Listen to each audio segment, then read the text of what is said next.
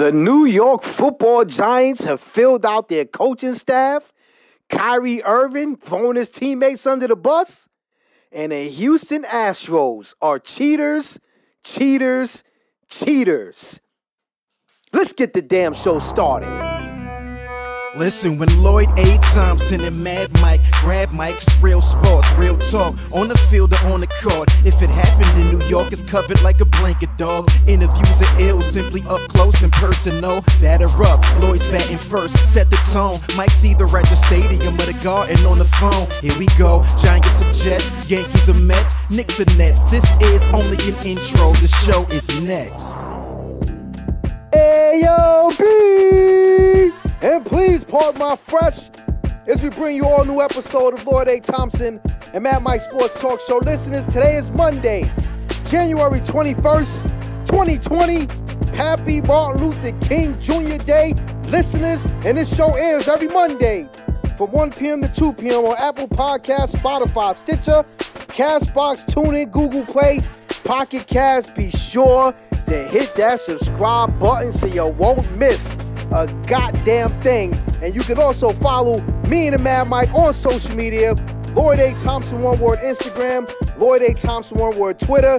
LLOYD to help you out with the spelling. And if you got any questions, listeners, that you might want us to answer on this show, you can always shoot them through email to lloyd@partmyfresh.com. You can send them directly to the website, or you can send them to Instagram and Twitter as well. Listeners, another great show for you today. We're going to talk some Brooklyn Nets, Kyrie Irving, as he says some interesting things to the media about his current teammates. We're going to touch upon that. The NFL playoffs are kicking as we march towards the Super Bowl. We're going to touch upon that. And the Houston Astros could very well be possibly deemed the biggest cheaters in the history of sports. We're going to touch upon that as well, as I think Major League Baseball is going to drop the ball and not punish them like they should be punished. And I'm going to tell you what I would do if I was the commissioner of baseball. So as always, listeners, let's buckle up, sit back and relax, and start spreading the news. Hey, yo! Let's get it! How sweet it is. It's Monday. That means the Lloyd A. Thompson and Mad Mike Sports Show is back. Let's go. What it do, listeners? What it do? Want to welcome you to an all-new episode of the Lloyd A. Thompson and Mad Mike Sports Talk Show. Listeners, unfortunately, Mad Mike is not going to be available for the show today. He's feeling a little bit under the weather. This flu is going around, and it's kicking people's behinds. So let's wish Mad Mike a speedy recovery. Look forward to him being on next week's show. So much to talk about today. Where do I start? Well, I tell you, listeners, where I'm going to start off with this week's show, and this has been kind of itching at me for quite some time since the reports came out. I want to talk about this whole Houston Astros thing, where new reports are coming out that the Houston Astros had another method of cheating. And if this is actually true, the punishment that needs to be handed out to the Houston Astros organization, not only the organization, listeners, but the players that are also involved with this should be harsh. Okay, because right now, the punishment that they were given for their previous cheating scandal, dealing with the banging on the garbage cans, to me is a slap on the wrist, all right? And after Major League Baseball's damning report showing how the Houston Astros use an elaborate system of cameras, monitors, and trash cans as percussion instruments, listeners, to steal the pitching signs of opponents playing at Houston's Minute Maid Park, all right? The league suspended Houston's general manager, Jeff Ludnow. I think that's how his name is pronounced. Excuse me, listeners, for botching that. And also manager A.J. Hinch. You know, just an hour before the Astros fired them, all right? Now, what did you expect the Houston Astros to do? To actually keep him on board? Okay? Not only that, if the general manager and the manager knew about this, you don't think that the damn organization knew about this? Okay? The two other Major League managers have also lost their jobs on top of this. All right? New York Mets manager Carlos Beltran, who I was actually happy for that got the Mets job. I thought he would be a player's coach and actually would get the most out of this team. I was looking forward and excited to him manning the helm for the New York Metropolitans, all right? He got relieved of his duty. It was an amicable thing. He wanted to step down. The Mets were going to fire him. So I guess, it was kind of like, yeah, we don't want this a part of our organization. And he totally understood and decided to step down. And also, Boston Red Sox manager Alex Cora, all right? These new allegations, listeners, are just... So apparently what's going on now is that there are reports that there was a system set up where players had batteries taped to their bodies, okay? Small batteries, like a watch battery, somewhere along those lines, taped to their bodies, okay? And it was a signal that was given to them to let them know whether a fastball was coming or an all-speed pitch was coming. Now, this whole thing was orchestrated by a camera that was positioned in the center field area of the ballpark that was capturing the signs that the catcher was giving to the pitcher, okay? That camera then related to the whole monitor system that they had set up in the dugout and was transferring signals, buzzing the players, letting them know what was coming.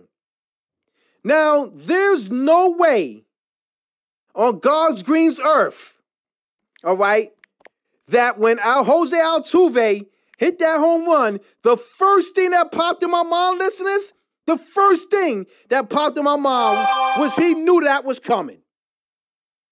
He knew it was coming. It was a bad pitch. It was up in the zone. Okay, our good friend Joe Rivera mentioned that, and he's absolutely right. He should have jumped all over that pitch. He should have. It was a bad pitch, and it was a hanging pitch. But let me tell you something. Listeners. When somebody throws 100+ mile an hour fastball, okay, it wasn't like he was facing a pitcher that throws in the 80s or even the 90s. He was facing a pitcher that throws over 100 miles an hour. 100 miles an hour. It is very difficult to look for fastball and adjust to curveball, adjust to all speed. He was right on that pitch. Right on that pitch. And what I mean by right on that pitch, for those that don't know, when I say right on that pitch, the signs of a good hitter, okay, is if you're expecting one pitch and another pitch is thrown, you're always taught that as long as you keep your hands back, you can still get good wood on the bat and still drive the ball, okay? And what I mean by keep your hands back is that you can step out or step on your front foot. But if you keep your hands back, you can still drive through the ball. On that particular pitch, he was not on his front foot. Not on his front foot. It was almost... Listeners, do you understand what I'm saying to you guys right now? Do you really understand what I'm saying to you right now? It was almost, he was on that pitch like white on rice. White on rice. Okay? White on rice. So yeah, and Altuve is a hell of a ball player, not taking anything away from him. Hell of a ball player. But I'm telling you, as a baseball player myself, if I know you're throwing a fastball, yeah, there's a chance I may pop it up. There's a chance I may ground out. But the odds of me getting good wood and timing that pitch is a lot greater than if I'm sitting up at the plate and I'm thinking you're going to throw me a curveball and you throw me a fastball. Or I think you're going to throw me a fastball and you throw me a curveball. This is shameful if this is actually true. Now, Major League Baseball, in my opinion, let me get back on my thought. Let me get back on my thought before I go to what I feel Major League Baseball should do, listeners. Let me get back to this. So after Altuve hits the home run, okay? After Altuve hits the home run, as he's rounding the bases, the camera then homes in on him, and you can see him telling his teammates as he's approaching home plate, do not rip my jersey. He's waving his finger, no, don't rip my jersey. And then he clenches his jersey as he gets to home plate. Why would he say that? Why would he do that? I'll tell you why, listeners. Because if that's any indication on if he's guilty of what's being reported, then yes, he's damn guilty. He's guilty in my opinion. Why would you go through all that if the reports weren't true? Then on top of that, you hit a game-winning home run that puts your team in the World Series. Celebrations should be all over the place. Gatorade, water being poured, all that kind of stuff. What does Jose Altuve do? Goes right to the dugout. Goes right to the dugout. He doesn't even celebrate. Goes right to the dugout. Then he comes out of the dugout, and the reporter, I forgot, I think it was Ken Rosenthal, who usually covers the games, the playoff games, and he asked Jose Altuve, asked him, why was you doing that? What did you say? What did you mean when you was coming to home plate and you was telling your teammates not to rip your jersey? You want to know what this dude's response was, listeners? This dude's response was somewhere along the lines that he didn't want his wife to see him without a shirt on again, or he told his wife he wasn't going to be seen without a shirt on again, somewhere along those lines. Give me a damn break. Give me a damn break. If that wasn't one of the most asinine responses that you can give for something like that, come on, Major League Baseball, get it right. Get it right. We talk about the whole trash can thing. They admitted to doing that. You want to know what Major League Baseball gave them for this? They gave them a $5 million fine. $5 million. What in the hell is $5 million to a Major League Baseball team? Even a team in Major League Baseball that's producing the least amount of revenue. $5 million is nothing. They gave them a $5 million fine, took away 2 draft picks. Now, listeners, draft picks in baseball is not like draft picks in professional football. They're not like draft picks in professional basketball. In professional basketball and professional football, number 1 draft picks come out and they make, they're expected to make immediate impacts on the team that they're drafted by. The difference with baseball is, and I can tell you firsthand because I was drafted to play professional baseball, there's only one player, listeners, in Major League Baseball, to my knowledge, that has gone straight from being drafted to the pros, and that was Dave Winfield. Correct me if I'm wrong, look it up, find out if there's another player other than Dave Winfield that this has happened to, and please reach out to me through our social media websites and tell me, Lloyd, you're wrong. It was this person, and during next week's show, I'll correct myself. But to my knowledge right now, Dave Winfield is the only player. So taking 2 draft picks away from them, it's not going to do anything because, A, being that they went to the World Series, they're picking almost dead last. It's not like football, not like basketball, listeners. You're not going to find an impactful baseball player at the back end of the draft. They're snatched up early, and even the ones that are snatched up early, they're in the minor leagues for a couple years before they even sniff the majors. Before they even sniff the majors. Now, am I salty? You damn right I'm salty. I'm a Yankees fan. And why do I say I'm salty? Because of 2 years that the Yankees were knocked out of the playoffs, listeners. They were knocked out by the Houston Astros. Think about that. The Houston Astros.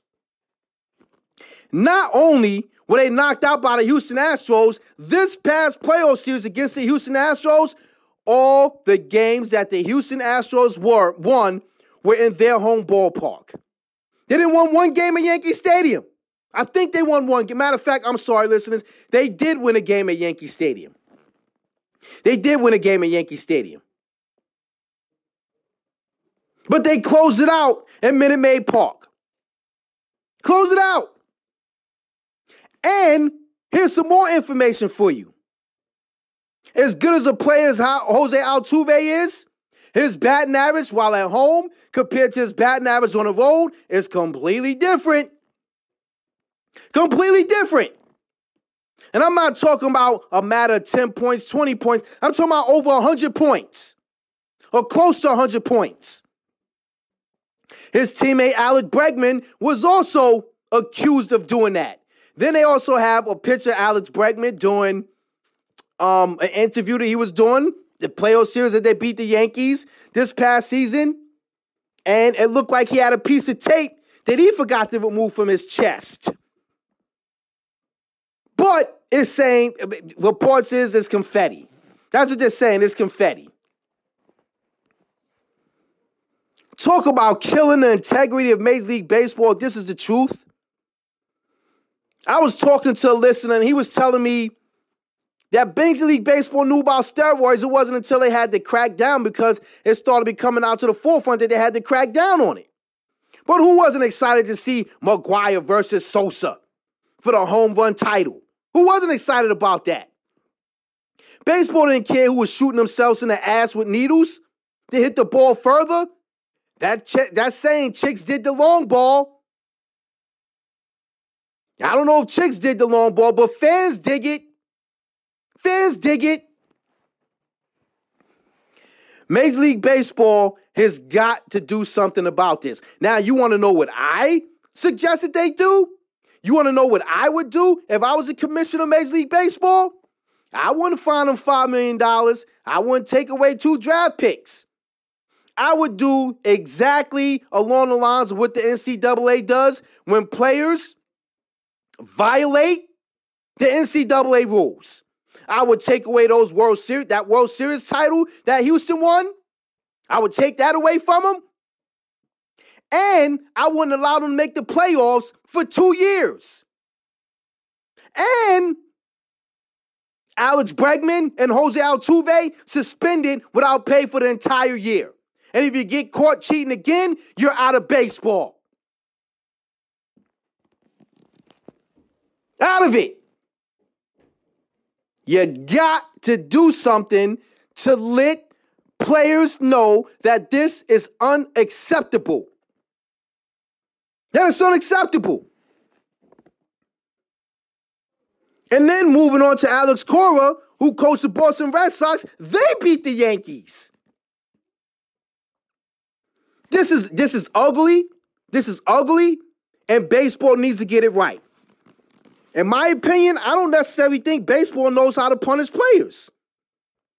They got it right. They finally got it right with the PED suspension format. Okay? I'm not mad at that. I'm not mad at what they have in place for domestic violence. I'm not mad at that. But they got to do something about this, listeners. They got to. They cannot let this go. They can't. $5 million and 2 draft picks is nothing.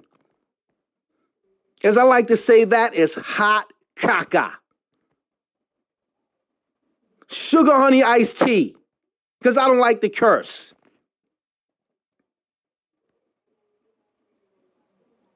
Get this right, man. Get this right. And they're not. They're not. They're not. And then Jose Altuve has a nerve to come out and say that they're going to win the World Series in 2020? After all this BS that you're being accused of? Sometimes it's best just to keep your damn mouth shut and not say nothing at all. Don't say nothing. Just shut up. STFU. Hey, man. I got to say, CC Sabathia, he sent a tweet out after Jose Altuve said this, where there's a metal detector, and he's like on an on-deck batter. He's like on an on-deck circle before you go to get up to the plate to hit. And CC sent a meme of a metal detector that he has to walk through before he goes to the plate. Now, that's hilarious. That's hilarious. And now you have Major League Baseball players coming out and talking against it. This can get ugly. It can get ugly. They have to do something about it. What they're doing right now, listeners, is not enough. Not enough. That's my thoughts on what's going on with this whole damn thing. A buzzer, listeners, a buzzer. A buzzer. That's letting them know what pitch is coming. Unbelievable. And just the coach and the general manager is gone. The organization knew. The organization knew. The players knew. The players knew. Oh my gosh. I'm sure at some point I may bring this up again. It may come up next week, listeners, because, again, I'm sure Mad Mike has his thoughts on this. It's interesting that Joe Rivera, and I respect his opinion a great deal, came out and said, I gathered he's kind of like, what are you crying for? He hit a pitch either way, whether he was buzzed or not buzzed. He hit a pitch. And like I said, listeners, it was an awful pitch. It was a hanging slider. But I've also seen hanging sliders, hanging curveballs, hanging breaking balls in general just get barely missed by professional baseball players. And why do they barely miss pitches? Because they don't know it's coming. And even when they know it's coming, sometimes you can still miss it. He was on that pitch. Too much on that pitch, for my belief and my opinion.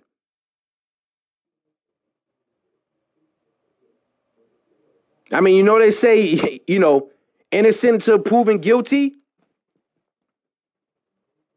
Hey, man, I hate to throw the book at somebody, but I'm throwing the book at his ass. Guilty as charged. Prove me wrong. Prove me wrong. Prove me wrong. Enough about that.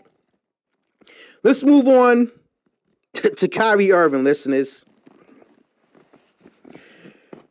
This dude, man, no matter where he goes, the last couple stops, the Boston Celtics and now the Brooklyn Nets, this dude just can't shut up and play basketball. And it's a shame because he's a talented player, and he's a player that I wanted to be on the Knicks. More so because I knew it would give us Kevin Durant. So I pushed for it. But Kyrie Irving said more things that will probably make his Nets teammates upset with him. And Kyrie Irving doesn't think that him and Kevin Durant are enough for the Nets.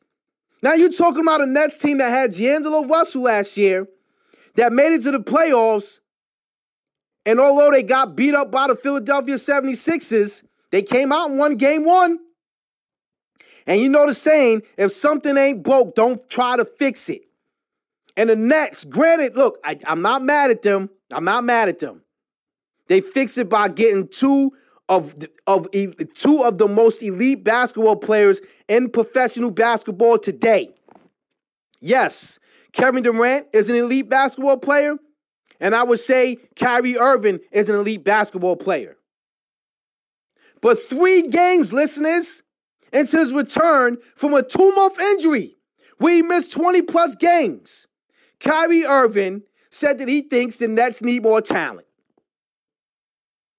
Are you serious? You missed 20-plus games. Your teammates went out there and gave their all for 20-plus games without you. You come back 3 games, and this is what you say?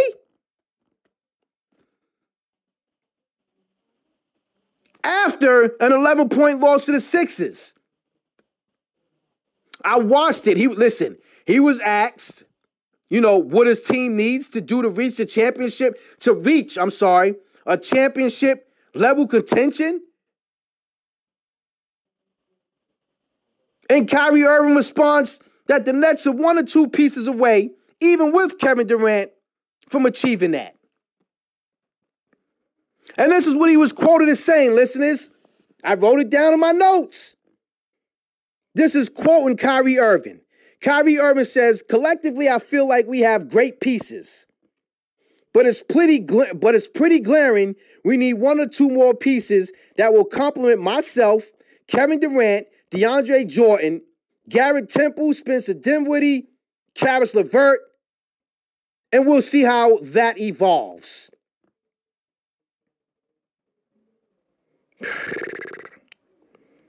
Now, listen. He did preface with compliments for his teammates, saying, again, quoting Kyrie Irving, we have complimentary young guys that have done a great job the last 3 years, but those young players were noticeably absent from the list of vets. All right? Irving clearly sees that the key pieces for next year's title run. Could Irving follow LeBron James' footsteps and, coercing his team to deal prospects for vets? Could that be the message that was being sent out? That he's telling front office that what we currently have on this team is not going to get it done? And telling management, without telling management, that what we have is not going to crack it. We need something else. Why does Kyrie Irving feel that this team isn't enough as is? And that's the biggest question. The biggest question is why Kyrie Irving thinks his team is insufficient as is.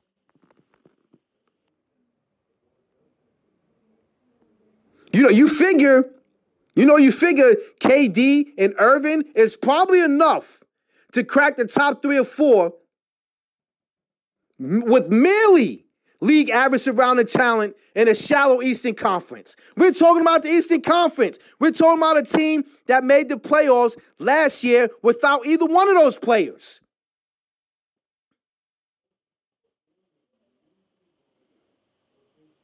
Either one of them. The Eastern Conference is hot garbage.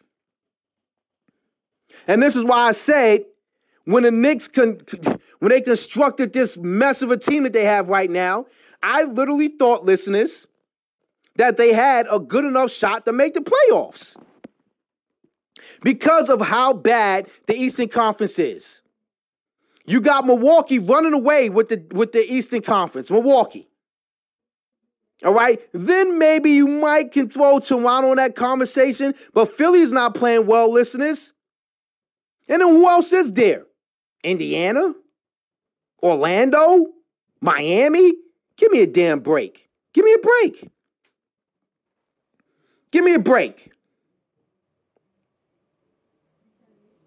And I would go on record to say that I believe that the Nets have better than league average talent on their current roster. Better than league average. They were winning basketball games when he was sitting his behind on the bench for 20-plus games. Better than league average talent on this team. Good enough in the Eastern Conference to make the playoffs, in my opinion. And this would be a ludicrous statement, even before the season started. But it's even more so, listeners, in January. Given, again, Kyrie Irving's injury circumstances, how could he possibly know how good this team really is?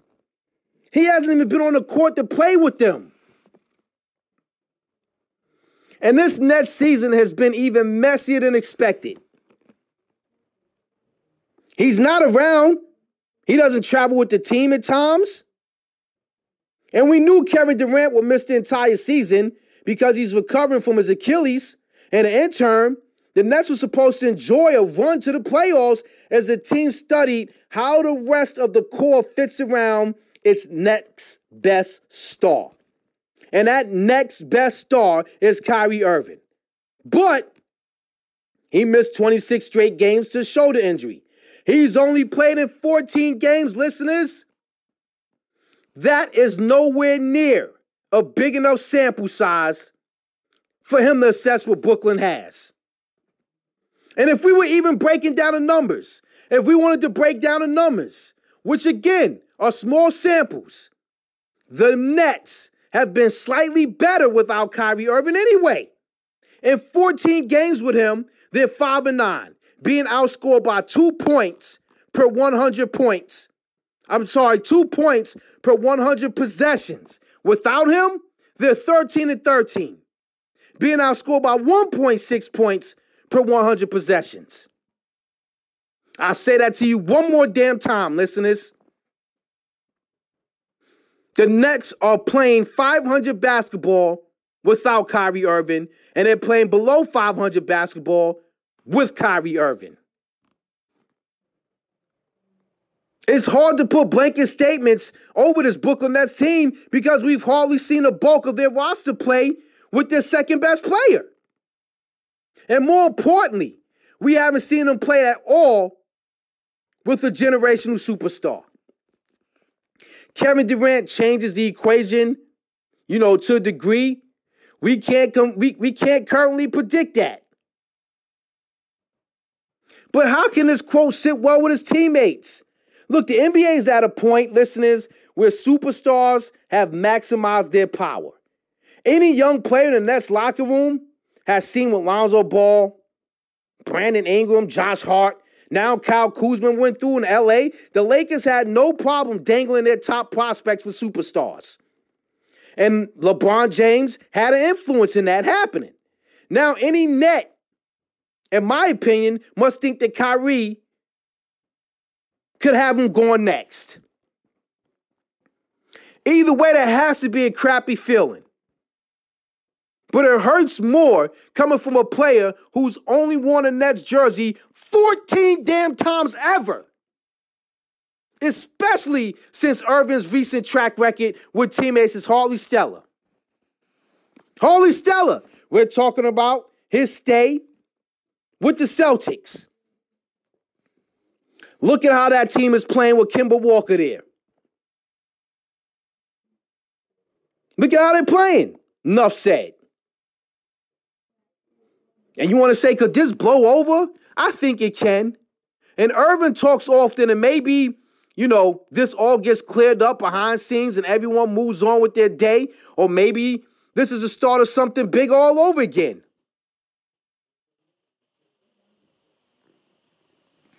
Never know. This dude always has a bizarre string of quotes. And this is what Kyrie Irving was quoted as saying, listeners. Just listen to this. All right? This is quoting Kyrie Irving. It's not like I'm an ass yelling at everybody in the freaking locker room all the time. It's harsh as a leader or it's too much for anybody.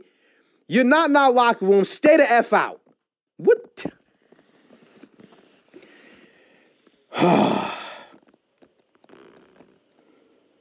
Boy, I tell you, man, playing in a new city is Irvin's chance to, to prove his leadership image, to change his image to fans, to other NBA players. I don't think this is a great start. I don't think this is a great way to do it. I really don't. Again, man, you haven't been on the court long enough to come out and start saying this. If you played in every single game and you felt this way, I think I would be a lot more acceptable of it. But playing an amount of games that you played in thus far, no way, Jose. No damn way. Listeners, we're going to take a quick commercial break. When we come back, we're going to talk some NFL football as the New York Football Giants have hired their offensive coordinator. I'm going to tell you who that person is. And there was some NFL playoff football that went down also. So we'll be right back on this Martin Luther King Jr. Day with more of the Lloyd A. Thompson and Mad Mike Sports Talk Show. All right, ladies and gentlemen, my name is DJ A.O., the producer for the Lloyd A. Thompson and Mad Mike Sports Show. Hope Mad Mike is feeling better by the time we get back to the show next week. But check this out, real quick, instead of a regular commercial break, I just want to let everybody know that I have a brand new song. It's called Y'all Knew That, and it features the artist B Keys. I produced the song.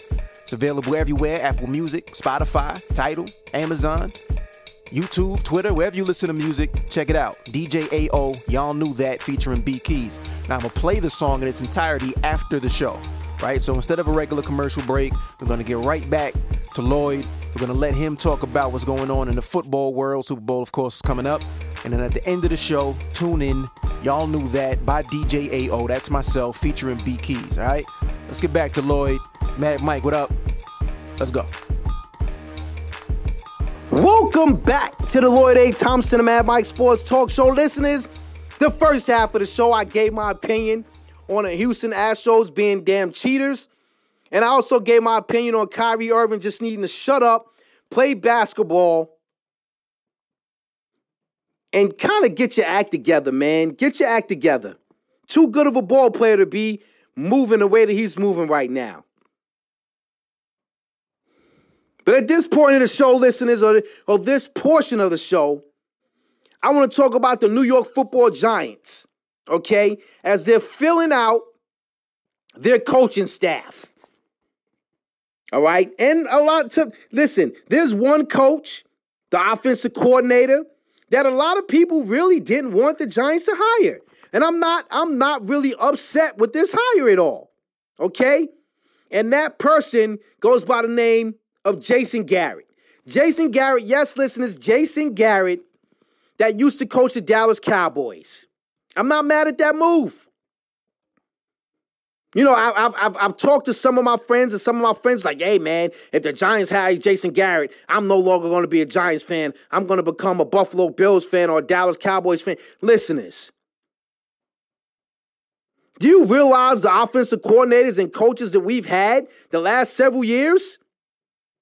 Pat Shurmur? Ben McAdoo? Really? Can he be any worse than those two guys? This Giants coach, Joe Judge, today, not today.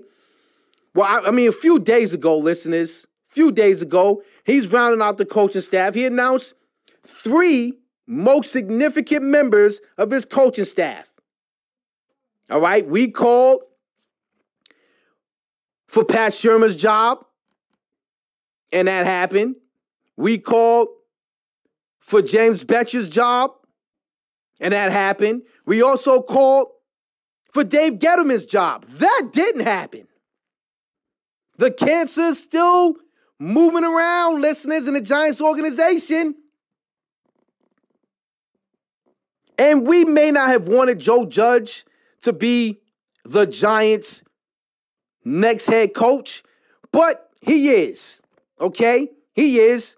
We wanted Mike McCarthy. That didn't happen. Everybody was saying Matt Rule. That didn't happen. So here we are, Joe Judge. Okay? I tell you this much, like I said on last week, so if the Giants finish, if they start the season 0-3 and 0-4, imagine what the back pages of the New York newspapers are going to read. And imagine how you fans are going to feel. You're going to want him fired.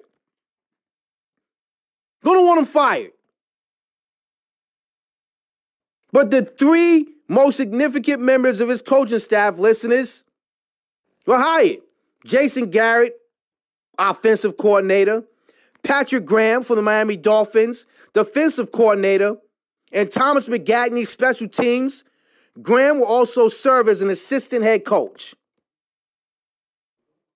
Okay, and Joe Judge was quoted as saying, we're setting out to develop, tough and really sound football team, and that's going to start with coordinators setting the tone in each room.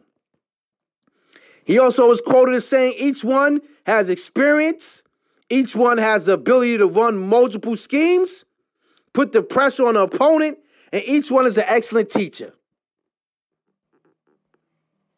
Now, just to give you a little bit, Jason Garrett is a former Giants backup quarterback who recently completed a 10-year stint as a Dallas Cowboys head coach. All right, he was Dallas's offensive coordinator from 2007 until his appointment as head coach midway through the 2010 season. And listen, the Cowboys consistently had one of the NFL's most productive offenses under Garrett. In 2019, listeners, Dallas had a league-high average of 431 yards a game. And they averaged 5+ yards per play. The Cowboys were second in the NFL in passing yardage at 296 yards per game, and fifth in rushing with 134 yards, and that was tied for second, and they were tied for second in third down conversions percentage at 47.1 with a 96 success rate and 204 opportunities, and 6 with an average of 27 points per game. That is hats off, listeners. Hats off. When has McAdoo done that? When has Sherman done that? And you don't want this man as your offensive coordinator? Listen, that continued the trend of offensive excellence, by Dallas during, Garrett's tenure. Think about it.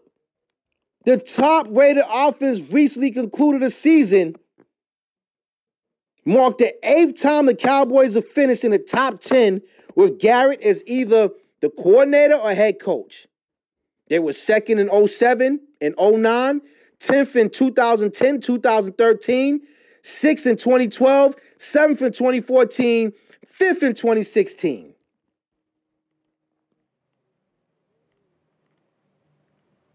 Garrett visited the Giants training center last week, spent much of the day meeting with Joe Judge. And think about this, listeners. Under Garrett's tutelage, quarterbacks Tony Romo and Dak Prescott, running backs DeMarco Murray and Ezekiel Elliott, wide receivers Mal Austin, Dez Bryant, Amari Cooper, tight end Jason Witten, and numerous offensive linemen have become Pro Bowl players or are currently Pro Bowl players. Pro Bowl players.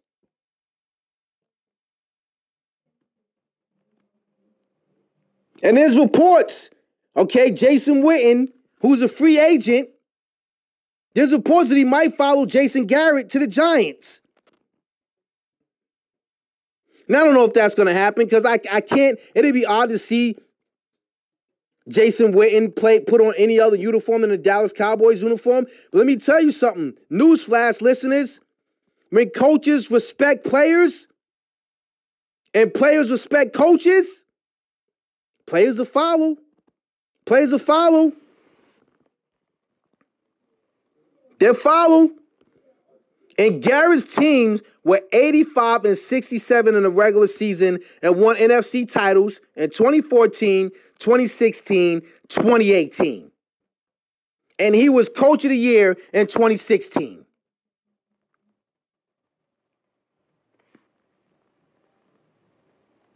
Is that really a terrible resume? Is that a bad resume? And he's going to take over an offense that includes 2 players chosen in the top 6 in the last 2 NFL drafts. And that's running back Saquon Barkley in 2018. He won NFL Offensive Rookie of the Year. He was taken with the 2nd overall pick and Daniel Jones, the number 6 selection in this past draft, who threw for 3,000 yards, listeners, and 24 touchdowns in 13 games. 12 starts as a rookie. 3,000 yards and 24 touchdowns. I still don't think he's elite. I still don't think he was worth the 6th pick. That's not a bad season. He could be on the up and up. I still don't think he'll ever be an elite quarterback. I think he'll be good enough where if you surround him with enough talent that he can possibly lead a team to a Super Bowl. I'm not saying that's out of the question. Not saying that's out of the question at all. And when you talk about the defensive coordinator, Graham, they ran a bunch of different schemes. Listen, he turned 41. He joins the Giants with 11 years of NFL coaching experience with 4 teams. He has coached in the playoffs in eight of these seasons, been a part of teams that have won 7 division titles, 2 conference championships, and 1 Super Bowl.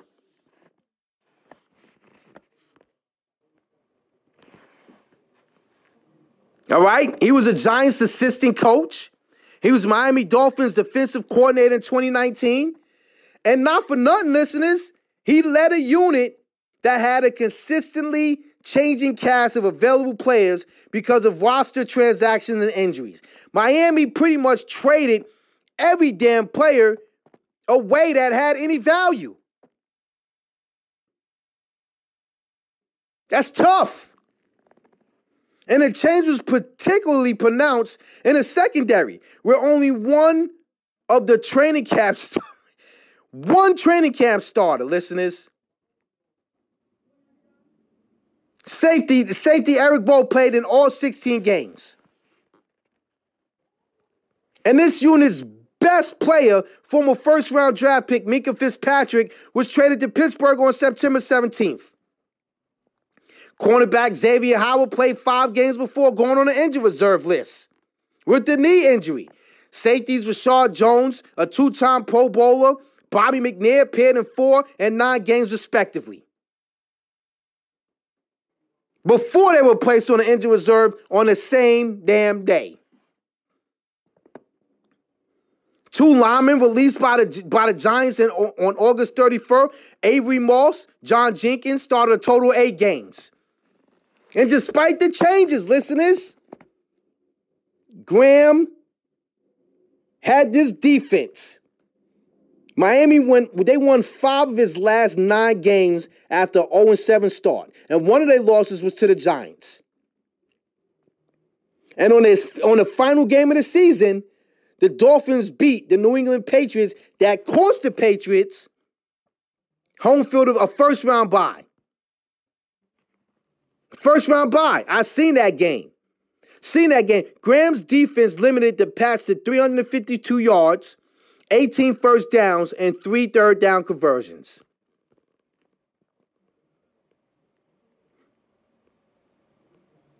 Now, look, I'm not saying he's a saving grace. I'm not saying Jason Garrett is a saving grace. But you know what? I'm more excited to see them. Hopefully we switch to this 4-3. We'll see. He kind of mixes things up. 4-3, 3-4. He mixes things up. But let's also point out that numerous young defenders at Miami improved significantly under Graham's tutelage. All right? That included linebackers Jerome Baker, who led the team with 124 tackles.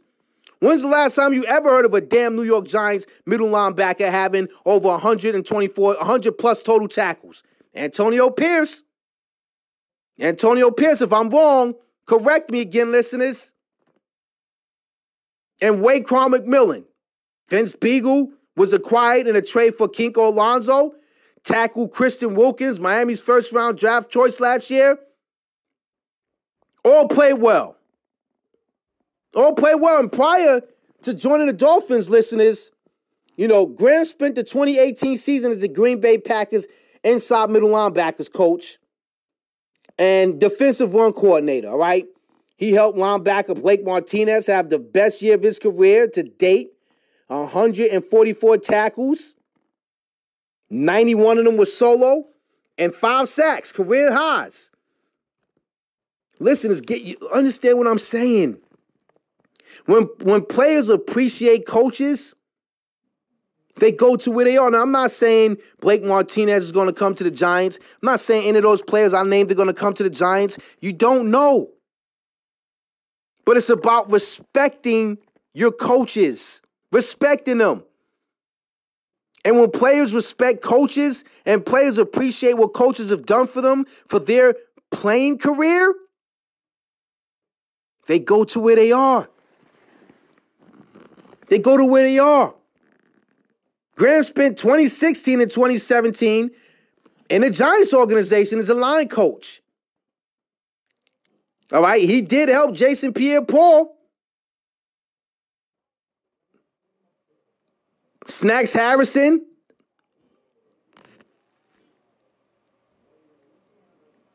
He literally helped this team, this Giants team, become the most improved in the NFL when he was there. The team allowed 148 fewer points.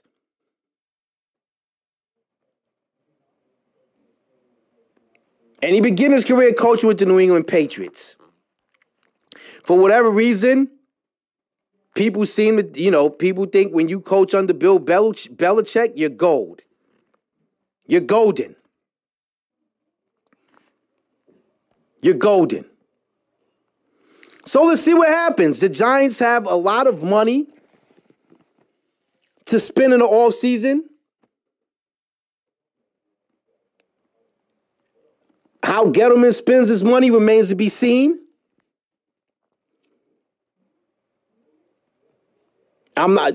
He's done a terrible job as a general manager. And this has to, listen, I thought he should have been fired out the door. I hate to say thrown on his behind. But he should have been fired and thrown on his behind out of the diagnostic quest training facility. But for whatever reason, the Giants owners are giving him another shot. Telling you, man, the Knicks and the Giants, twins, they're turning into twins. The Giants are vastly becoming a joke of an organization. I tell you, listen, Gettleman better hope that this team is able to turn around this coming season. He better hope. Better hope. Before we move on to the NFL playoffs, I want to talk about, the championship game, the college championship game, where LSU won. Great game, by the way. Really good game. And I want to talk about Odell Beckham Jr., who now has a warrant out for his arrest for smacking a security cop in the ass while in LSU's locker room.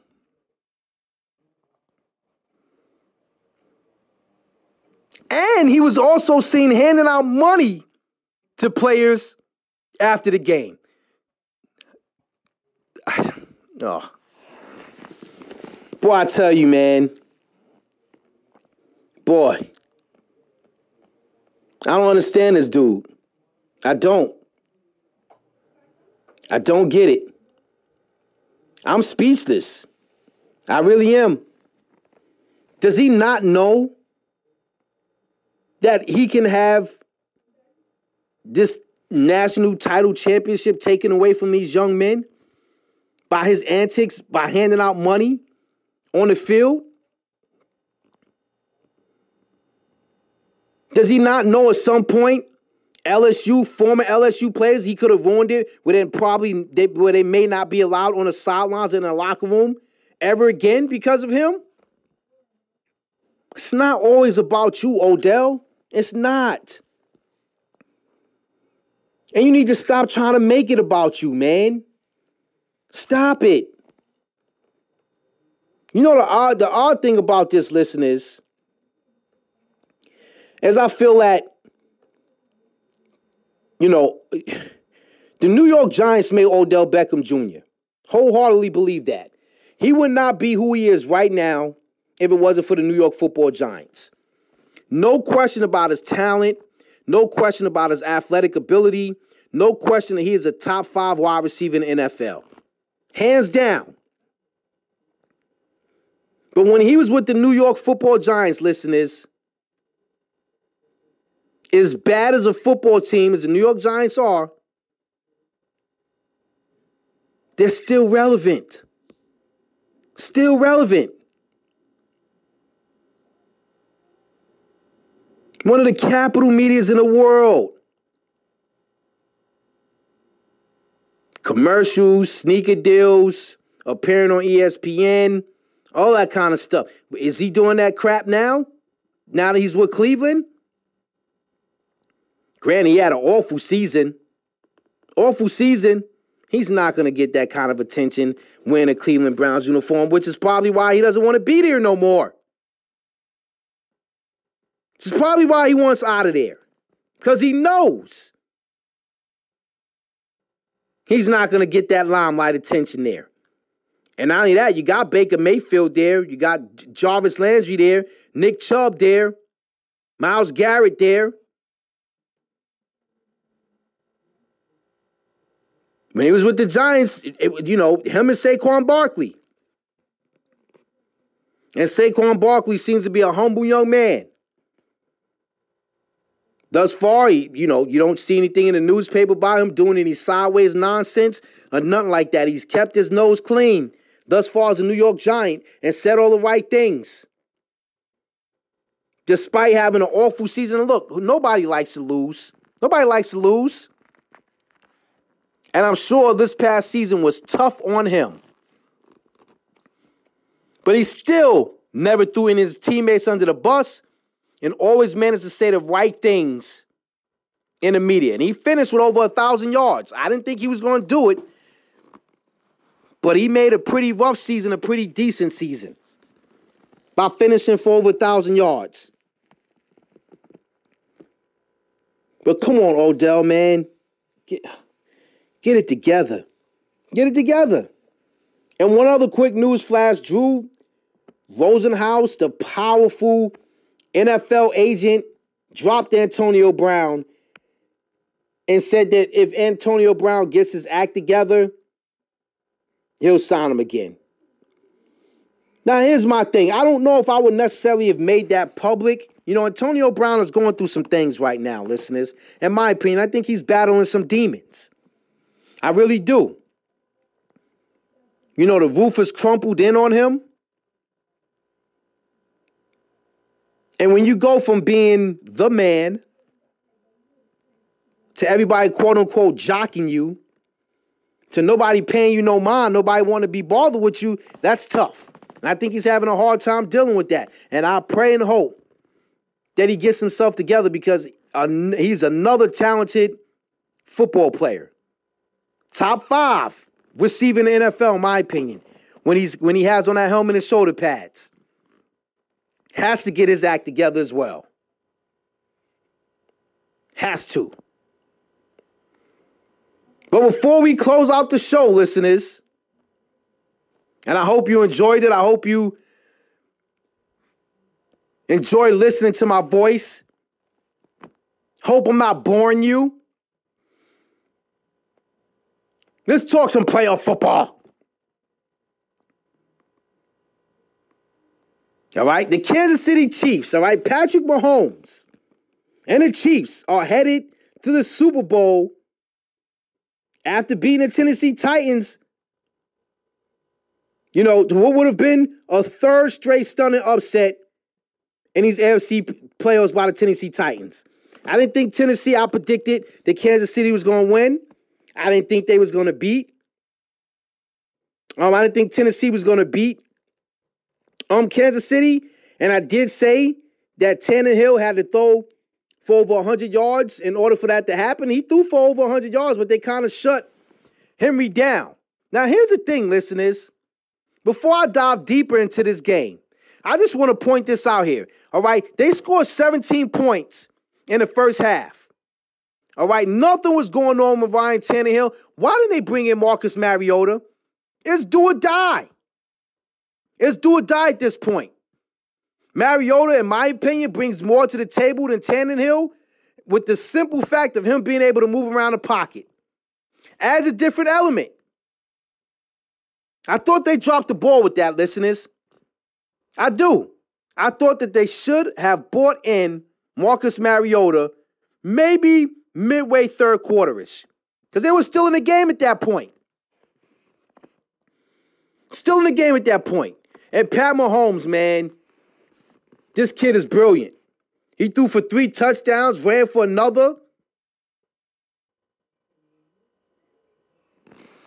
Listen, the Chiefs have a generational quarterback, man, and are headed back to the Super Bowl for the first time in multiple generations. This kid is special.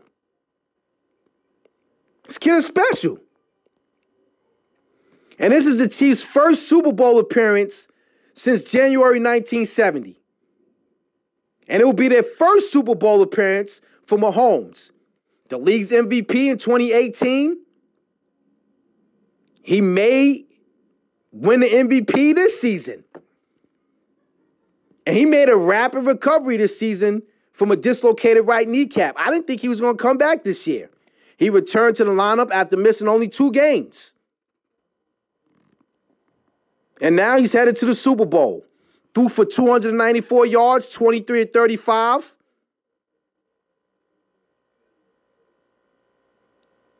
And the Chiefs succeeded where they failed last season when they lost the AFC title game at home in overtime to the Patriots. He also rushed for 53 rushing yards. And while I'm talking about him rushing for 53 rushing yards, I just want to bring up the comparison between him and Lamar Jackson. Okay, Pat Mahomes is a quarterback, a pocket passer that can move around and run. Lamar Jackson is a running quarterback that's not so much a pocket passer. You see where I'm going here with this? The reason why Tennessee beat Baltimore is because they made Lamar Jackson a pocket passer. They took away his strength, which is running the ball. Pat Mahomes, completely different. His damn strength is throwing the ball, and he's just as good at running the ball. Not Lamar Jackson good, but NFL good for a quarterback for running the ball. This kid had 2 first-half touchdown passes. Wide receiver Tyreek Hill. Listen, Tennessee came out again, firing. Jumped out to a 10-zip lead, up 17-7. And then here come the Chiefs again. Offensive coordinator Eric Bieniemy, who nobody's given a look at as far as a coaching opportunity.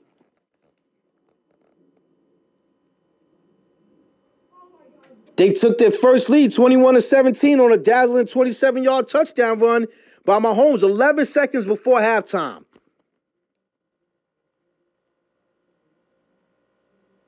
That's a momentum changer right there. He made at least 4, remembering that play, listeners, he made at least 4 Tennessee Titan defenders miss him. 4.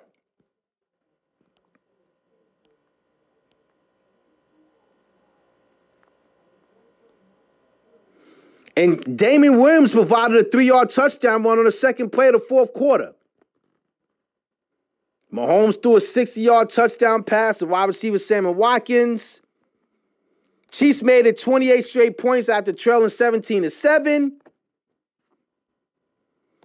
Tennessee scored the cosmetic touchdown after converting a fake punt pass into a first down. And we're talking about a team that overcame a 24-0 deficit the previous weekend against the Texans in the divisional playoff round. And for other teams falling behind the Titans with their potential, with their potent running game, and that was a mistake that couldn't be overcome, but for the Chiefs, it was no big deal. And I said it no big deal because their offense, man, boom, boom, boom, boom, boom.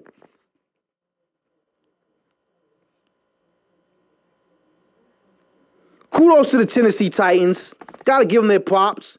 You know, they came one upset side, being the NFL's third, number 6 seed to reach the Super Bowl.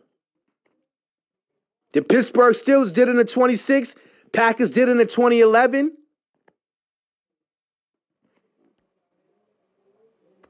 I thought things were promising against the, the second-seeded Chiefs in the first half. Henry ran for a 4-yard touchdown after taking a direct snap. But the Titans couldn't close the deal this time.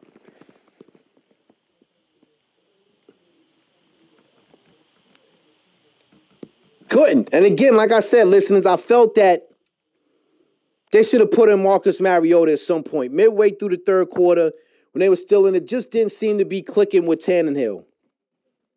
Didn't. I thought a change needed to be made. And they just didn't simply have enough answers for Mahomes. Didn't.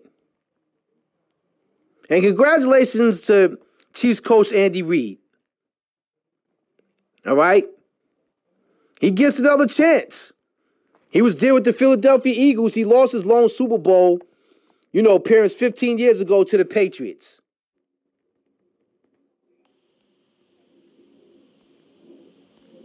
So we'll see what happens. See what happens. Whew. And obviously, listeners, with Mad Mike feeling under the weather, we don't have a rant for the week. But like I said, hopefully he feels better and he's be able to give you his rant next week. And with that being said, listeners, that's going to bring us to a close of this week's show on Martin Luther King Jr. Day. Me and Mad Mike want to thank you for sticking with us. Thank you for supporting us. And please spread the word to your family, friends, and loved ones. Let them know about this show. Let them know how great this show is. Tell them to give us a listen. All we ask is for a chance, an opportunity. I'm not begging you. I don't beg. But I'm asking you, just spread that news. That's why I always say, start spreading the news. And I also want to thank our producer, Omar Baker, for keeping this thing rolling. Hey, listeners, you gotta support Ayo. He's a bad man with that behind the wheels of steel and producing tracks, man. He just produced another hot single. I advise you to check him out, man. Check him out and support him. So, listeners, with that being said, please have a safe and blessed week. And me and the Mad Mike will see you in 7 days. So, hey, yo, let's roll, baby. Yes, sir. Appreciate that, Lloyd. Great show. Riding solo this week. Hope Mad Mike gets better real soon. A lot of people are getting sick right now, so feel better. Happy MLK Day to everybody that's in ears reach, checking out the podcast here. Brand new episodes, of course, of the Lloyd A. Thompson and Mad Mike Sports Show drop every single Monday. LloydAThompson.com, Apple Podcasts, Spotify, things of that nature. Tell a friend that it's them again. Now, as Lloyd mentioned, I have a brand new song that I produced. It's called Y'all Knew That, and it features an artist by the name of B Keys. I've been on tour with the homie a couple of times. Good friend of mine as well. So it's dope. I'm going to play it for you right now, and you can check it out on Spotify, Apple Music, Tidal, wherever you listen to music, YouTube. Once again, DJ AO. The name of the song is Y'all Knew That. So I'm going to get it on right after I finish closing up the show. But again, make sure you subscribe to the Lloyd A. Thompson and Mad Mike Sports Show. Every Monday, brand new episodes drop. It's the best damn sports show, period. And I don't mean them guys, I mean us. So we'll catch y'all in 7 days. Make sure you follow at Lloyd A. Thompson, Twitter, Instagram. And we'll catch y'all next week.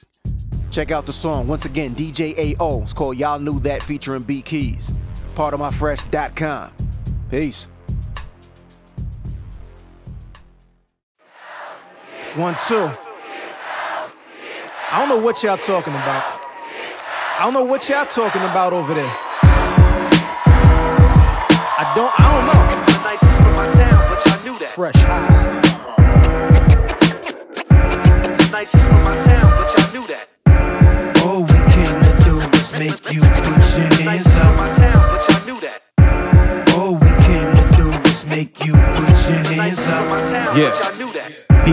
Keezy, I'm storming your town in Reeboks like 3 Godzillas. This feeling is like a detox when we box. Feelings come out of your tooth, go see doc. I'm too hot to handle, where's my bag? I'm a teapot like peacocks. They fan out soon as they see the man now. My team bipolar, if shit go up then it's a man down. Hand out the window, wave my finger out the benzo. Another journal entry, put my life on instrumental. Slim Jesus, chance of beating me is that narrow. I stumble round the island, sipping rum like Jack Sparrow. Crack barrels on your head, I'm more Mario than a merry-go. Round me bunch of soldiers, they loaded up like Sicario. Carry all your problems to the Don Master, palm blasting, iron a man out, I get them calm faster. Them masseuses bumping Boosie, how they wipe me down. Excuses, what I never hear, I'm everywhere, this shit deadly is ever clear. Sky's blue, grass green, but y'all knew that. Keys open doors, but y'all knew that. Keys got balls, but y'all knew that. The beat's hard, but you press play, so y'all knew that. All we came to do was make you put your hands up. My town, but y'all knew that. All we came to do was make you put your hands up. My town, but y'all knew that. Perrier sippin', a derriere drippin'. Cause every MC that Perry get airlifted. The heir to the kingdom, be prepared for the ringer. They visually impaired, squint and stare, they can't see him. I Van Fleet him, lock him down like garage doors. The palm board breaker, my namesake is my mom's sword. The name Hardy, we party like animals. And it'd be hard to turn it off, regardless of any rule. Any rude, but an artist who found a goal to be all that he could possibly be. I'm irresponsibly me. B.Keezy ain't easy as Sunday mornings. I'm greasy as Sunday cooking, y'all easily undergarnished. Strap me up in a harness and send me out of a plane. My target is your apartment, I'm landing on all your songs. Games we never play, I rain on any day. Propane on any flame, we taking every name with strangers. Sky's blue, grass green, but y'all knew that. Keys open doors, but y'all knew that. Keys got balls, but y'all knew that. The beat's hard, but you press play, so y'all knew that. All we came to do was make you put your hands up. My town, but y'all knew that. All we came to do was make you put your hands up. My town, but y'all knew that. I've been waiting for a minute. I've been building for a minute. Niggas rap, yeah, but I don't be